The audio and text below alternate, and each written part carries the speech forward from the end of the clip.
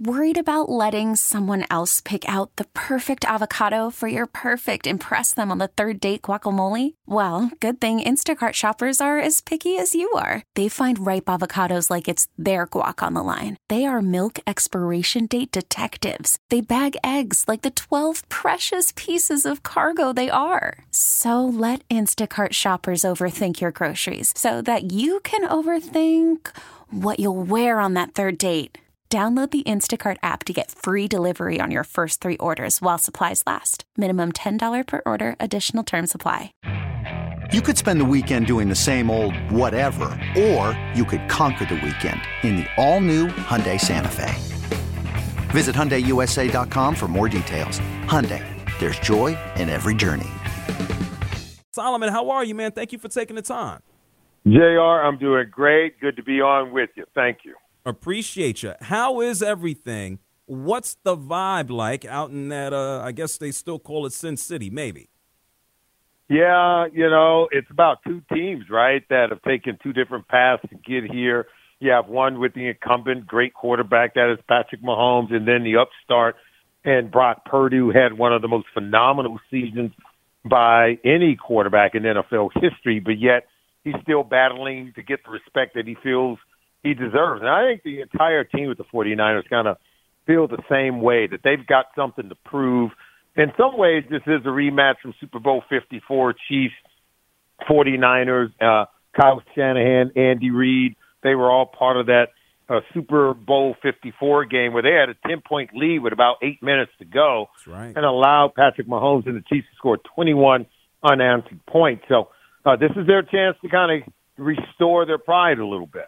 Well, Solomon, based on what you just said, and we know about the injuries. I know Amenahu is out for the Kansas City Chiefs, and you think about the 49ers with their defense and their offense. Who do you favor in this game? It's like revenge here. There's a revenge factor. There is some revenge factor. I think it's hard to go against Patrick Mahomes because he's just one of those guys that's the Grim Reaper. He is going to find a way to win. He is not only a talented player, I think he's highly competitive. And it's going to take everything you got to beat him. But the Niners I think they've got multiple weapons on the offensive side of the ball. Christian McCaffrey, George Kittle, Brandon Ayuk, Debo Samuel, and a really good offensive line. So I think it's going to be a high-scoring game. It may come down to whoever has the ball last.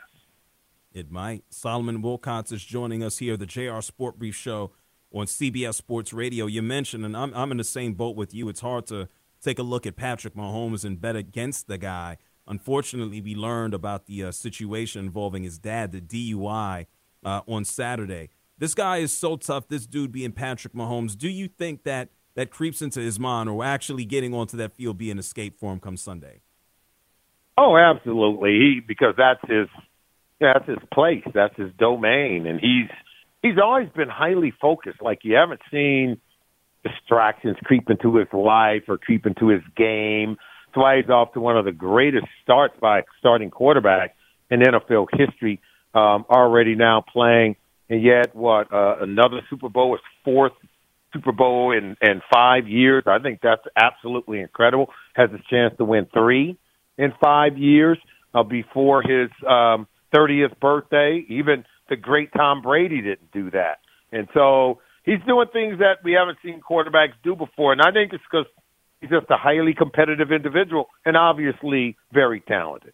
Very much so. Well, Solomon, we know, and Roger Goodell just at his press conference about an hour and 90 minutes ago, went and talked about a variety of subjects. One of those is the fact that a lot of people find Taylor Swift to be a distraction. As I stand here in the studio, Travis Kelce addressing the media. What are your thoughts on that whole spectacle? We know the NFL wants as much attention on the product as possible.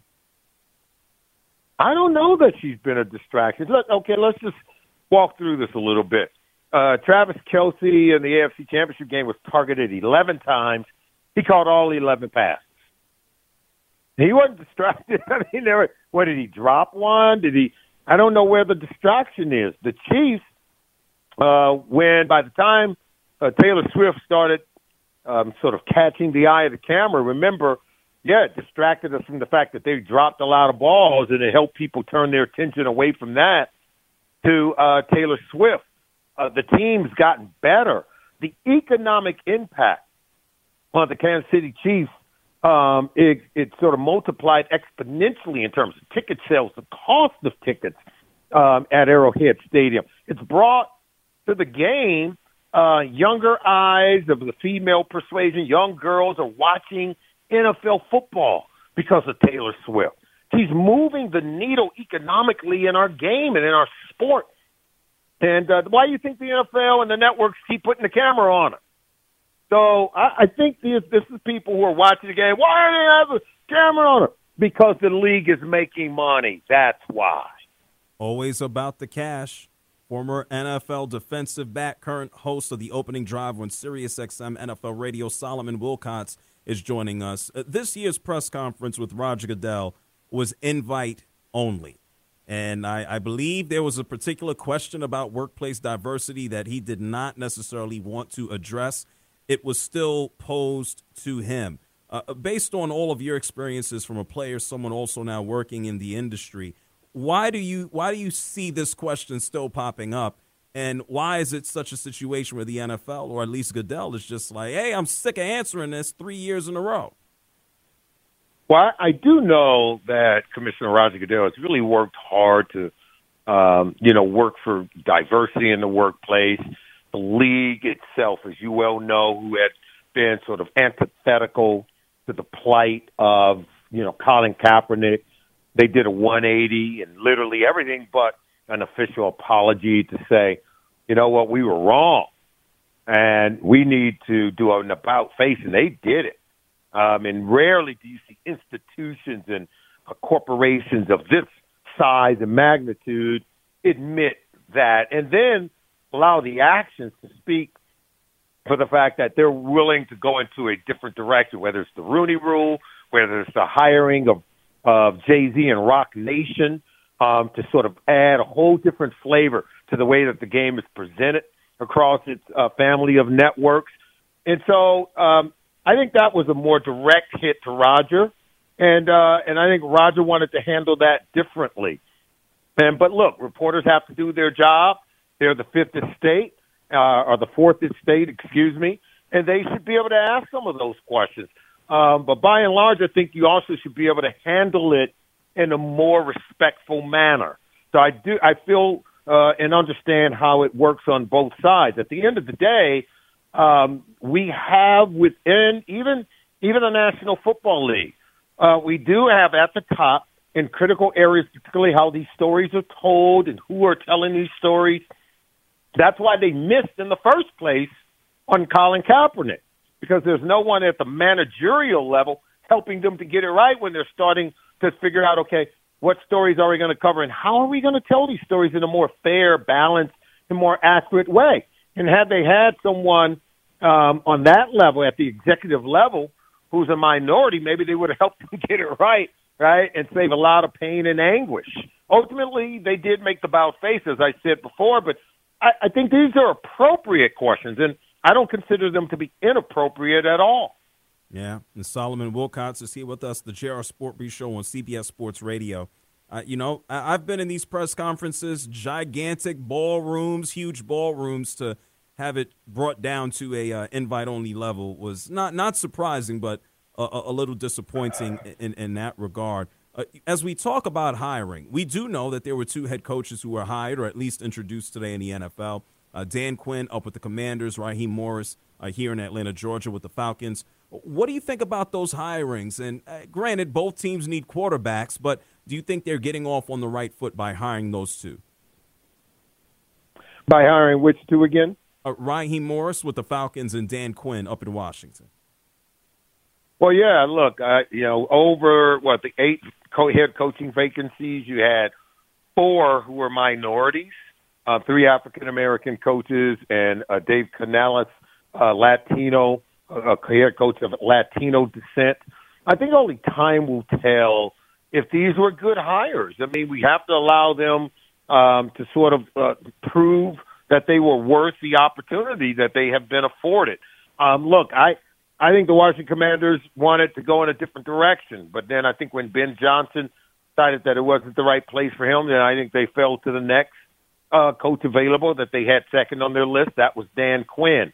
I'm not excited about the hire there, either as a head coach or the offensive coordinator. I'm gonna wait and see how it turns out, but it doesn't get me excited. It just, for whatever reason, I'm not feeling strongly encouraged after that move. Raheem Morris and the move that they made, remember, they could have had Bill Belichick.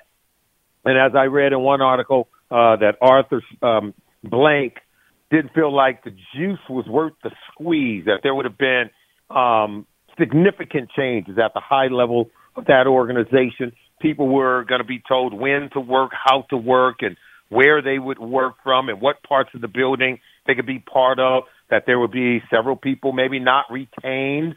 And Arthur Blank wanted to protect his people, didn't want to go in that direction. I kind of applaud that move because I don't think you should be sending people home and displacing families that have nothing to do with wins and losses, but they're part of your business operation. And Raheem Morris, I think, seems to be, at least on its face, a good hire for Arthur Blank and the Atlanta Falcons. Let's wait till the games start, and we'll really find out. Yes, Solomon Wilcots is joining us, the JR Sport Brief Show here on CBS Sports Radio.